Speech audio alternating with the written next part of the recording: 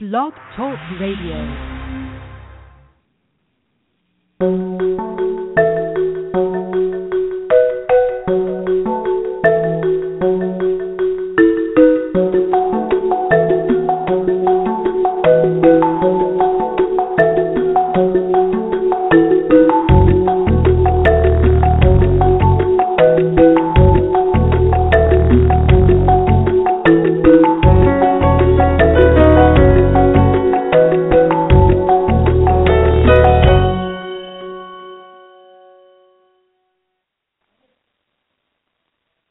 You want it.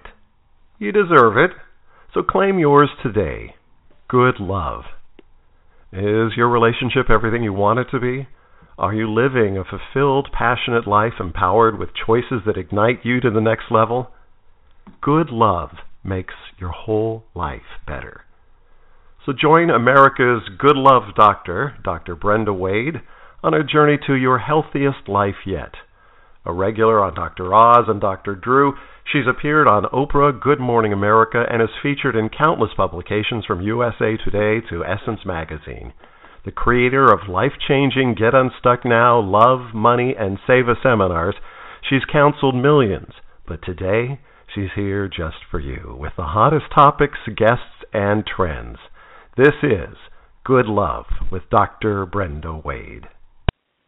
Hello, everyone. Welcome to Good Love, and I'm your Good Love Doctor, Dr. Brenda Wade, and it's an honor to be with you every week here on Good Love Radio because our Good Love community around the world is growing. One of the most exciting things for me is when we get your email messages and Facebook messages, or you tweet us and say that you've gotten something of value from the radio show. And we actually got an email from a lady in Europe who said that she and her husband listen to Good Love Radio and that it has made a difference for them in all the many, many ways, because you know we cover a broad range of topics related to love, but that all of it for her, and this was her word, has added up to transformation of their ideas about love, which has generated new possibilities for them. So thank you so much, and do continue to send those Facebook messages, send your questions. Some of you have sent some very gnarly questions. We'll be picking some of those up and reading them and answering them as part of the show. But today we have a really special show because we're entering the holiday period. And of course, with the Thanksgiving holidays coming, the Giants winning the World Series, let me just get that in. San Francisco Giants world champions, being a native San Franciscan and the daughter of a diehard Giants fan. My father, wherever he is, I'm sure there is a heaven for Giants fans. He's in it, and he is rejoicing that his boys, as he always called the Giants, won the World Series again. So let me just get that out. Okay, I got that out. Now we move on. And couples who go to ball games, I'm sure, are much happier. So the important thing about the holidays is that most of you know, as much as we think it's a time of celebration, there are more couples breaking up during the holidays than any other time of the year. It is also the time when there are a higher number of family conflicts that erupt, and people are more likely to get into an old-fashioned family feud. So why is that? What's missing from our thinking, our planning, our awareness about these holidays? Because you all know the word comes from holy day, and it sounds like holy hell as opposed to any other kind of holiness. In some families, in fact, I had a client, I'll never forget this, tell me that he and his brother got in a fist fight under their mother's Thanksgiving table on Thanksgiving Day. Now, these gentlemen were in their 60s, and their mother was 90 years old, and they are in a fist fight because mother passed the stuffing or something to one brother first, and the other one erupted, "You've always chosen him over me," and boom, there we have it. So our guest today has something very, very important to share with us because she is a conflict resolution coach, is Lisa Gibson, who's going to talk about how to forgive old family grudges before you sit down to that holy or holy hell dinner. You have a choice, everybody. She's written an unforgettable and unbelievable book based on her own story, and you don't want to miss learning about forgiveness. That's what we're here for. You all know that good love is essential to your greatness, and partly it's because in order to have good love, you need to know how to operate forgiveness in your life for yourself and for others. Can't have love without forgiveness, everybody. We also here at Good Love Radio focus on how to identify those old negative love patterns that may be blocking you from true intimacy and the good love you want. And, of course, we focus on how to break the chains of what happened back then so you can be free to experience the love that's available to you right now. And one of the chain-breaking tools is forgiveness. So this holiday, as you prepare or brace, as the case may be, for another family get-together where those old disputes and issues might erupt, how about adopting a different attitude? Let me tell you about Lisa Gibson. Lisa could be considered a forgiveness expert because she lost her brother in the 1988 bombing of Pan Am Flight 103 over Scotland, and she made headlines when she met and forgave Libyan leader Muammar Gaddafi, the man responsible for her brother's death. She's been featured on CNN, MSNBC, NBC, ABC, CBS, countless other networks, bringing the message of forgiveness to the world. She's been traveling to war-torn nations that engage in terrorism to train leaders in how to prevent and resolve conflicts. She's written Life and Death, A Journey from Terrorism to Triumph, and she's written Releasing the Chains, Timeless Wisdom on how to forgive anyone for anything. You can find her at her website. I'm going to give it to you now because you're going to want her in your resource file, www.conflictcoach.biz. All right, everyone, please welcome to Good Love Radio, Lisa Gibson. Thanks for having me. Oh, it's a pleasure, Lisa. And let me say that what you're doing in the world is so meaningful and so important. And I want you to do a little affirmation with me, if you don't mind, because I think it'll help everyone get in tune. We have our very own mantra here at Good Love Radio, and it goes like this, if you'll say it with me, everybody, with Lisa and I am worthy. Breathe it in, everyone. And I am worthy. Yeah. And I am so lovable. I am worthy and I am deserving. And I am so lovable.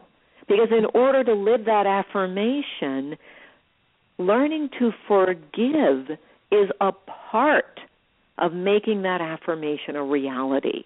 Because most of us lack self-love because we lack self-forgiveness. So, Lisa, so great to have you talk to us about your journey. Absolutely. I mean, it's really great to be here, and I've heard a lot about you and the work that you do, so thank you for what you do, and thank you for the opportunity just to share a little bit about my story. And as you mentioned, I kind of got involved in doing this whole conflict resolution thing in sort of the non-typical way. I lost a loved one in the 1988 terrorist bombing of Pan Am 103, and it kind of catapulted me on this 25-year journey of trying to figure out how to forgive, but then ultimately to focus on reconciliation, which took me to places all over the world teaching conflict resolution. And so it's sort of like my own story started the path, and then from there it just turned into a global mission to help other people realize that there's so much more power in forgiveness than in holding on to offense or wanting revenge than people really realize. So when you say there's more power in forgiveness, what happened for you personally when your brother was killed? Did you go into revenge or resentment, anger? What happened for you? Yeah, I mean, I was 18 years old when it happened, so I was kind of at that formidable stage in my life where I didn't have necessarily the skills to really deal with the magnitude of it. So for me, I had to seek out my religious background as a Christian, what it had to say, and that was kind of my foundation. So I went to that place and read what I believed that I was supposed to do, and that was to forgive. But it was ultimately just an intellectual decision in the beginning. I said, I must forgive. And then from there, just started to walk that process out, because really absent any real relationship or even knowledge of the person who had wronged my brother and my family, I needed to figure out how to really do that. And that's what ultimately took me to meeting with Muammar Gaddafi and even writing a letter of forgiveness to the guy who was convicted. Is I wanted it to be beyond just an intellectual thing. I wanted it to be something concrete. Now, how did you get to the point where you could say this is more than intellectual? Because most of us like the idea of forgiveness. Most of us like it, but I have found in my many years, especially of working with couples, that I often have sitting in front of me or in one of my seminars people who say that they love one another, but then in the next breath, literally, I've heard people say, but I will never forgive you for the time that you XXX. Mm-hmm.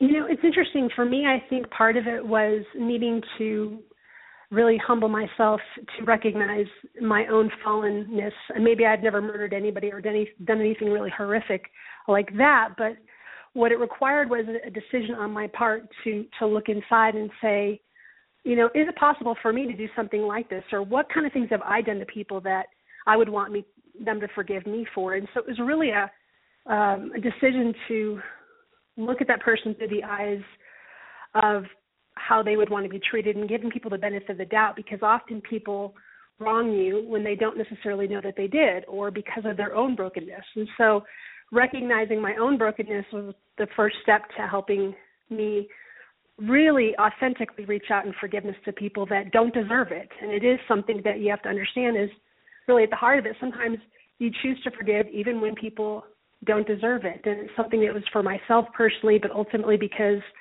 I realized if I didn't let go, if I didn't forgive, I would, in my heart, be harboring revenge. And I didn't want that to destroy me from the inside out. And so when I understood that, even at that young age, and then I started to kind of walk it out step by step, making a daily decision to forgive, then the feelings began to come. You know, what you just said is very important, because this idea that somebody has to deserve it, that what they did is unforgivable, and that is an important distinction, that you're saying, no, they don't deserve it. And are you also saying the act is unforgivable, but the person is? Is that part of what you're saying? Absolutely. I think I guess I've developed a little bit of a keen awareness of humanity. I mean, even in a meeting with someone like Muammar Gaddafi, one of the things that was really very clear to me in that moment was it's almost like I got a glimpse into who maybe he had been created to be and how far he'd gone from that. In other words, it was almost like a kind of a sixth sense in that moment of having a conversation with him and saying, I choose to forgive. I choose to take the moral high ground, even though you don't deserve it. And it was almost like a shaming thing for me to reach out in that path, but I almost got a sense of, you know, how far he'd maybe gone from where he was originally designed to be, and how I think any of us in the right circumstances or the wrong circumstances possibly could end up, you know, on a similar path. And we all have choices, and we all have, you know, issues from our family backgrounds and all things that contribute to who we are as a person. And the only thing I have a control over in this day and now is the decision of how I choose to respond in the midst of it. Wow, deep stuff, Lisa. So one of the things that you're saying is that you also got to a place of looking through the eyes, as you put it, at your own brokenness. Mm-hmm. So you could relate from this very human, sometimes it's called, I've heard this called walking in the other person's moccasins. What's it like to just be human and then to say, I'm human too, and step into the other person's shoes.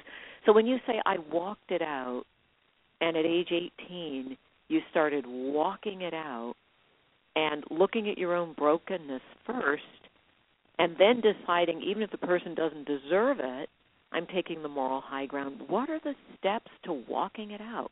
What did you do after you started feeling the feelings? What did you feel? I mean, for me, I think it started out with desire to try to find a way to sort of overcome evil with good. So maybe I couldn't bring my loved one back, but maybe I could find a way to turn that bad thing into something good by helping other people who were still suffering. And so it was a very cathartic thing as I began that process, because at the time we didn't even know who was responsible. It took many years for resolution of this case. And so I really didn't even know who to direct my anger at. So it was almost like channeling that into something more positive and proactive. And it was in the midst of that, it took me on a personal reconciliation trip to Libya, because I just wanted to go there and meet the people, because I realized that my tendency as a human was to sort of demonize this whole people group because of something that had happened to me. And I was beginning to see, all Libyans as terrorists or whatever. And so I wanted to go and just meet them. And it was on that trip that I kind of became envisioned to what their lives were like and what they were still suffering from. And I thought, well, maybe I can do something to help them. Maybe that will make my brother's death not be in vain, is to help other people who are still suffering. And that took me to starting a nonprofit, which I ended up working with Muammar Gaddafi's son, who is now on trial for crimes against his own people. But it was a bridge. It was a bridge to reconciliation, and I was able to then take this personal story of my own and use it to help other people who are still suffering. Now, what were the nonprofits initiatives? What kinds of things were you doing? Yeah, we did humanitarian education projects for organizations called the Peace and Prosperity Alliance, and we basically did everything from bringing leaders in to do training, to doing what we call people-to-people diplomacy, which is basically bringing leaders from the developed world into the developing world to help them develop. And we've done a variety of other things since then, including leadership development and conflict resolution.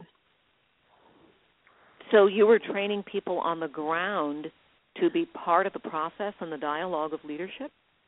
Yeah, so it basically started out as just my own story that eventually gave me a platform to speak to leaders, not only before Gaddafi's rule ended, but during the revolution and even after. I've been back to Benghazi multiple times teaching leaders there on how to resolve conflicts more effectively, and it's been pretty powerful. I just got a message from a kid today on Facebook who was in one of my classes in Benghazi, and this is like 2 months after they assassinated our ambassador.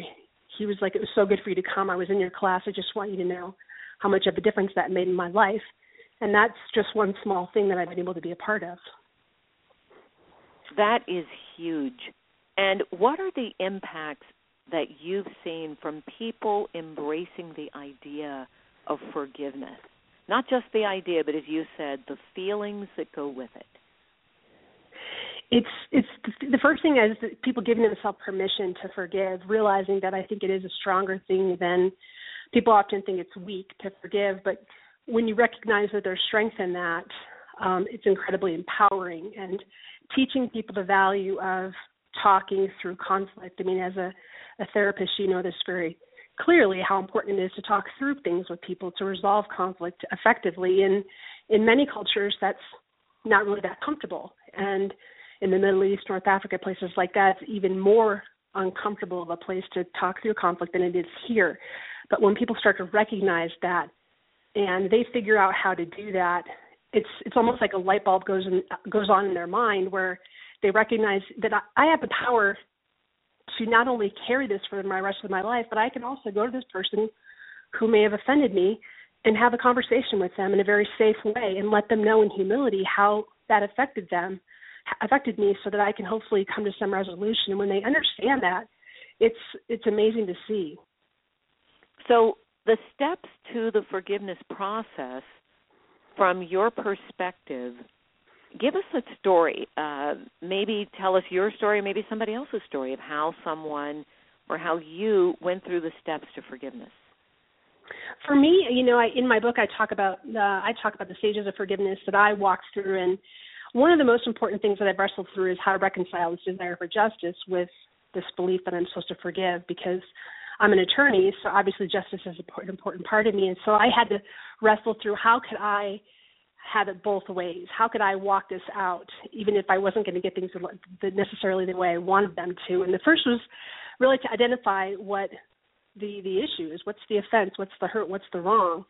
In my case, it was clear my brother was murdered by a terrorist. The second was the validation process. It's important for people to be able to hear that what happened to them was wrong. And often I think we expect people to move to this place of forgiveness before they've even been able to fully feel the fullness of the pain. And so it's a recognition, helping them embrace that, yes, you're right to be angry. This was absolutely wrong. But then from there leading them to the process of ultimately resolving it. And that includes grieving, is being able to feel the fullness of the pain, what happened to you. Embrace it deeply, and then from there begin to prepare to let that go. And often an important part of that is this stage of confrontation. Now, that's where someone is safe, if they're available, ready, willing to have a conversation, is to go to them in a way that's honoring and humble and say, like me, to sit with Muammar Gaddafi and just to let him know that I believe he killed my brother, whether he wanted to say it or not, and that I had chosen to let that go, and hopefully to elicit some repentance in that, because that's the biggest sticker for most people, is they're waiting for someone to say, I'm sorry. And you may hear it in this lifetime, and you may not. And so the other remedy I have in that situation comes at the end. That's assuming that they're hold either on unavailable. 1 second. I know everybody wants to know, did Gaddafi say I'm sorry? It's interesting because he took responsibility, but he never said I did it. And it's interesting about their culture, is I found this out. They accept responsibility through their actions, not through their words. It's like this honor and shame culture mentality is they take responsibility, but they never say I did it. And I didn't know this until after I started doing work in that culture. You look at the actions, and so in their culture, they look at the actions of the person, and if their actions are saying, I'm repenting, even if they're saying out of their mouth, I didn't do it, then that's a repentance. So from their cultural perspective, since I understood that, it was repentance, even though he was saying, I didn't do it. So that's why I felt very confident. Now, what actions were repentant? What were his repentant actions? He took responsibility publicly for the actions. And so it's interesting because I asked some people in my class about this, and I said, how is that repentance? Because apparently in the Quran, you're allowed to pay someone damages for wrong in lieu of being punished. And so in his mindset, accepting responsibility and paying damages was a sign of repentance, whether I necessarily agree with it or not. But it gave me the freedom to believe that it was repentance, even if it didn't look like that to the world. So he paid damages? He did. Okay, and that was his way of repenting, even though he said he didn't do it? Correct. Interesting. Now, how did you feel with his saying, I didn't do it, and then paying damages? That's one of the things that I guess I've gained an insight in that I wouldn't have had 20 years before, which is why not meeting with him until 2009 I think was real important, because I wouldn't have understood what was happening. But because I've been working in the culture and understood more about how they do forgiveness and reconciliation and all those things, I was comfortable with what was happening, and I was looking beyond the words to his actions and his demeanor, and knowing, in that I wasn't necessarily going to get an admission of responsibility, but it was more about the statement that I was making is I choose to forgive no matter what, that this is my decision and not something you have control over. So I understand what you just said intellectually, but can you hark back to that time? How did it feel to have somebody pay you damages when you'd lost your brother? I think, at the time it had been many, many years, and at that point we were just all ready for it to be done. And so it wasn't even about the damages. It was about there just being closure. It took many years, there being, sanctions against Libya and all those things. And so for me, I was already, when I met face-to-face with him, I had already come to a place of peace internally. So that meeting with him had less to do with my own closure as it did, I think, communicating a message to the world. And I see that in hindsight, that it was more about the message that was communicated of love triumphing over hate. And the feedback I got from all over the world really confirmed that. And so it wasn't in my heart. It was almost in some ways like I was having somewhat of it was like an out-of-body experience where I was experiencing it, but it wasn't like people were saying, were you scared? I'm like, no, I had this deep sense of peace. And it was a peace that made no sense in, worldly terms. I felt a sense of peace and a sense of joy. And that sounds strange, right? But it was because I'd reconciled in my heart, many years before, so that I could sit face to face with him and not tremble in fear, knowing that he is a wicked man and had done horrific things, but still doing horrific things. I could still sit face to face with him and in all good conscience say, I have forgiven. And had I not walked that out yet, I don't know that it would have had as much impact. And even himself, when he was interviewed on CNN before I even did an interview, he's the one that broke the story. And he's the one that said that he was actually touched by it. So I know that it had an impact on him, even though I know that it didn't in any way necessarily change him. It had more to do with, I think, what was going on with me and then the story that went forth. So for you, you could recognize this is a wicked guy. He has done and continued to do terrible things. His son followed in his footsteps and committed terrible crimes against his own people. Yet you could say, I'm not going to hold on to the resentment, the anger, or whatever else was going on for you. Yeah, because it really relates to the last stage in the forgiveness process for me, is which I talk about, is called transferring the case. I had taken the case.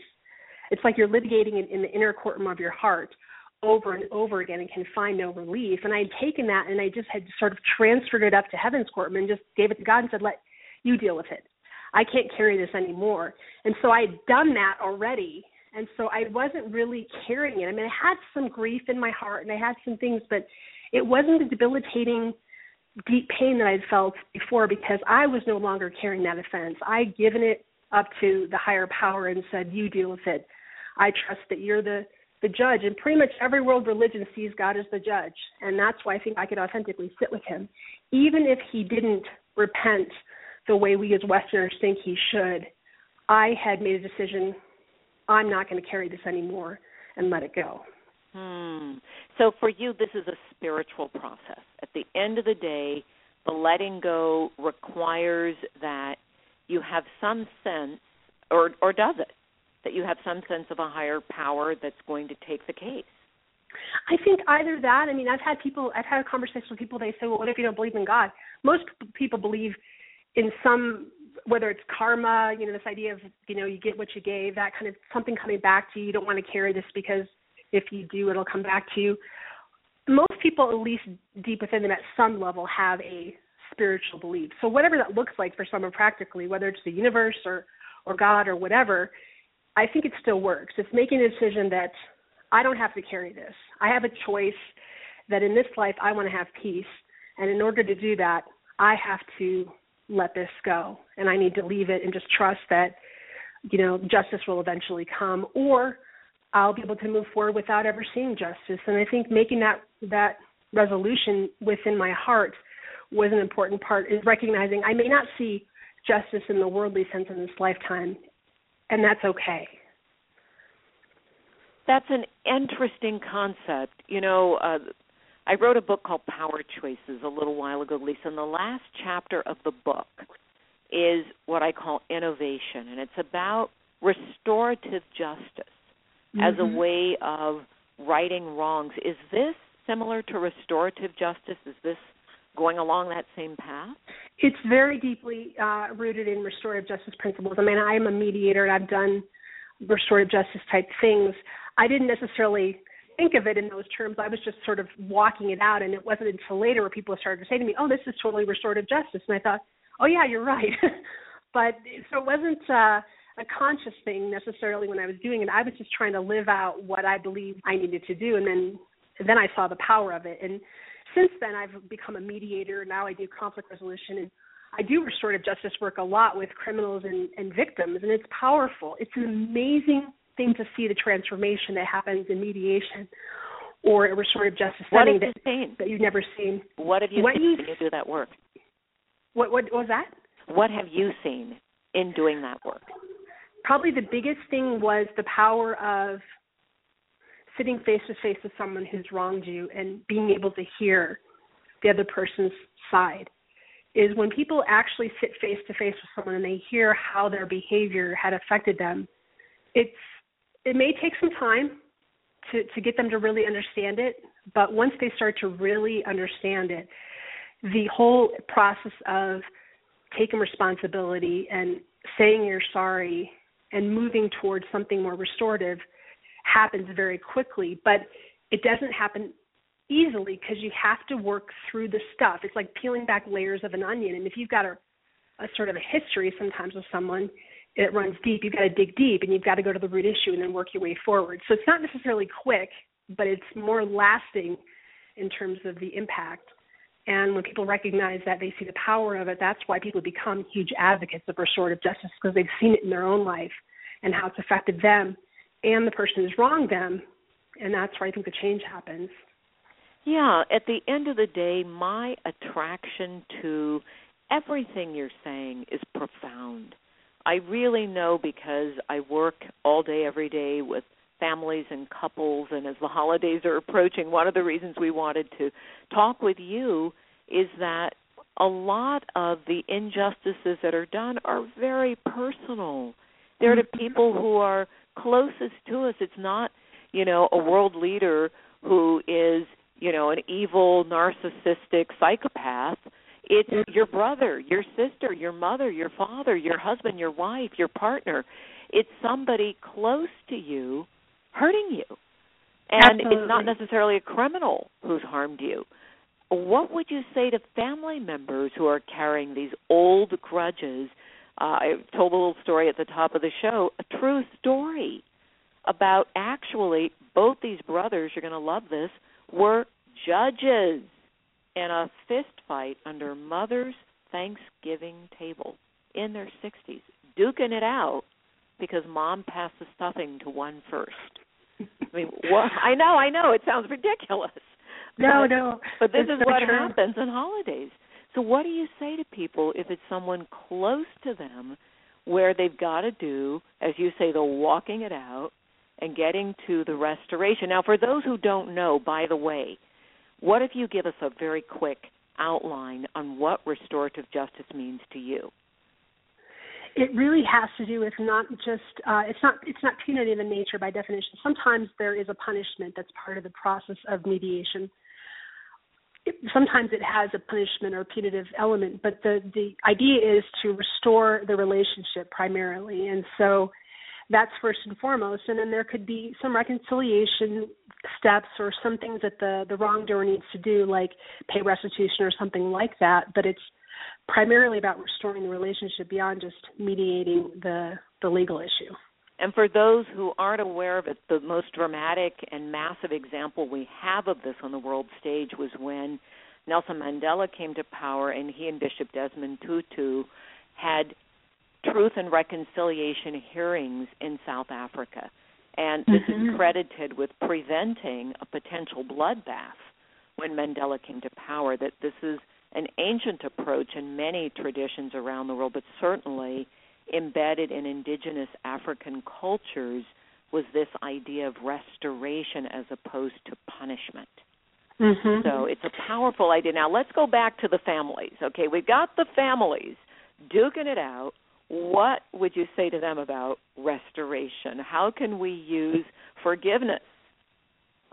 I think the biggest thing with families is it's almost like the 300-pound gorilla sitting in the middle of the room. No one wants to talk about it, but they see it there. And people just think if they just ignore it, maybe it'll go away. And that's unfortunately why these things just continue to fester, why the issue with the stuffing ends up turning into like a bomb when it was really something small. It's almost like it's like a submarine underneath the surface, just ready to come to the surface. And so it's recognizing it's there. And, going to someone like you or a mediator, someone that does therapy, and work through this stuff. I mean, no one wants to talk about it. They don't want to deal with it. But if you go in with the intention of, listen, we're gonna deal with this, we're gonna fix this, we're gonna resolve this history that you have that continues to cause problems, because it's destroying our families, destroying our community. And when someone takes a leadership and says, listen, we're gonna take this head on and restore this relationship and fix it, then I think that there's power in that process of someone being willing to take the first step and realizing that it's not going to be easy, but you can restore very deep issues if you're willing to talk through them. Wow.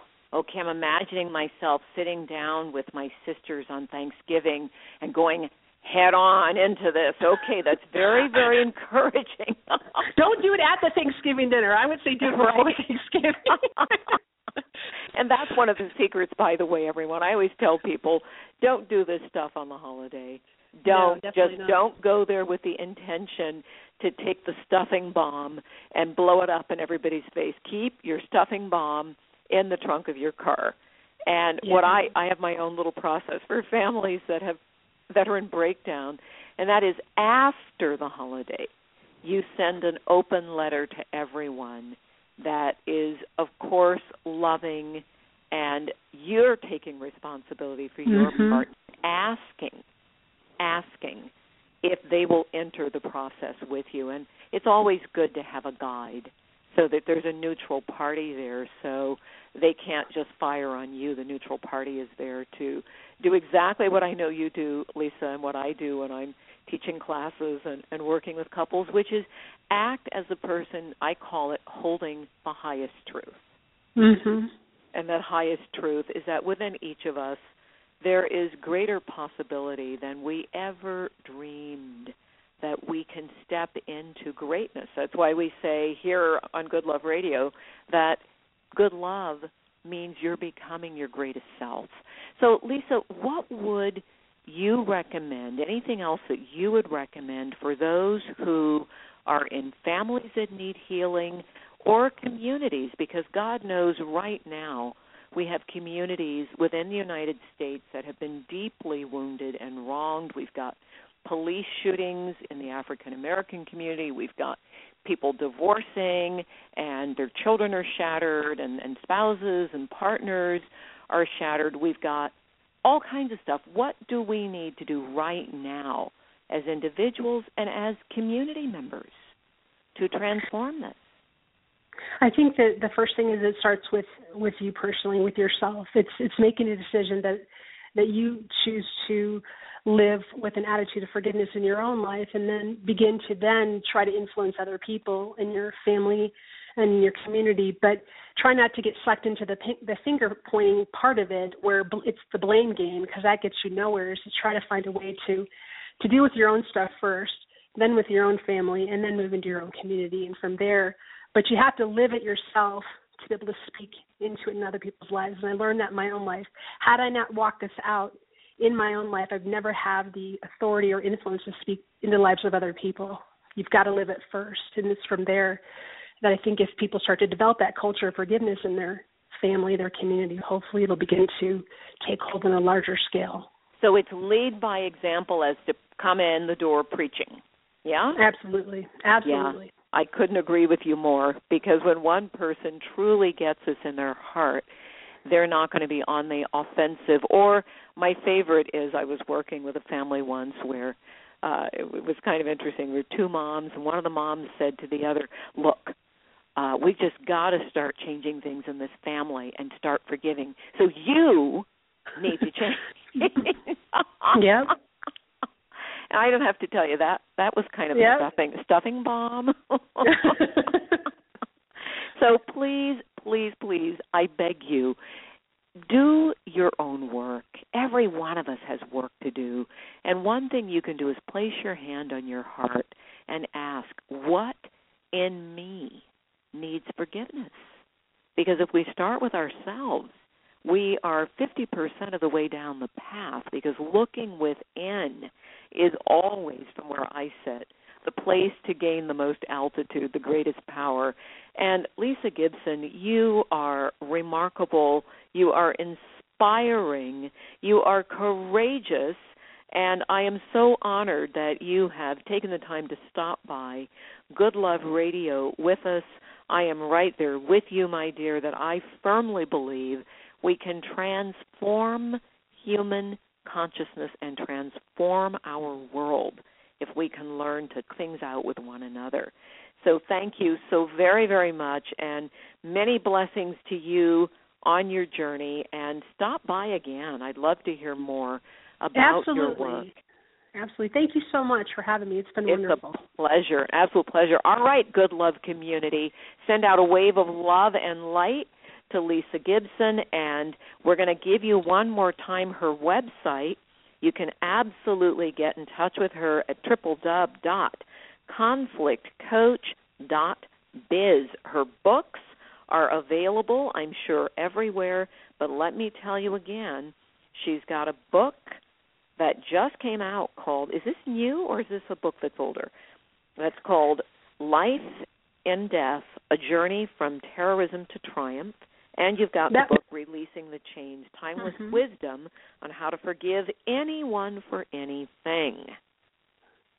Yeah, the Releasing the Chains has been out for a couple of years, but it's just been updated, so there's a lot of new information in there. Great. All right, updated Releasing the Chains, everyone. Okay, Good Love community, hit us back on Facebook, tweet us, follow us, stay with us. We've got so much more for you, and stay tuned. I was in New York yesterday to tape a show with Dr. Oz. We'll let you know as soon as we know when that show will be airing. Speaking of forgiveness, it's one of the themes in that show of the young woman we were working with who's got an eating disorder and being able to work on that forgiveness piece for herself before this eating disorder destroys her health. All right, we've got so much more. I love you. I'm sending you blessings. Be well, everyone. Bye.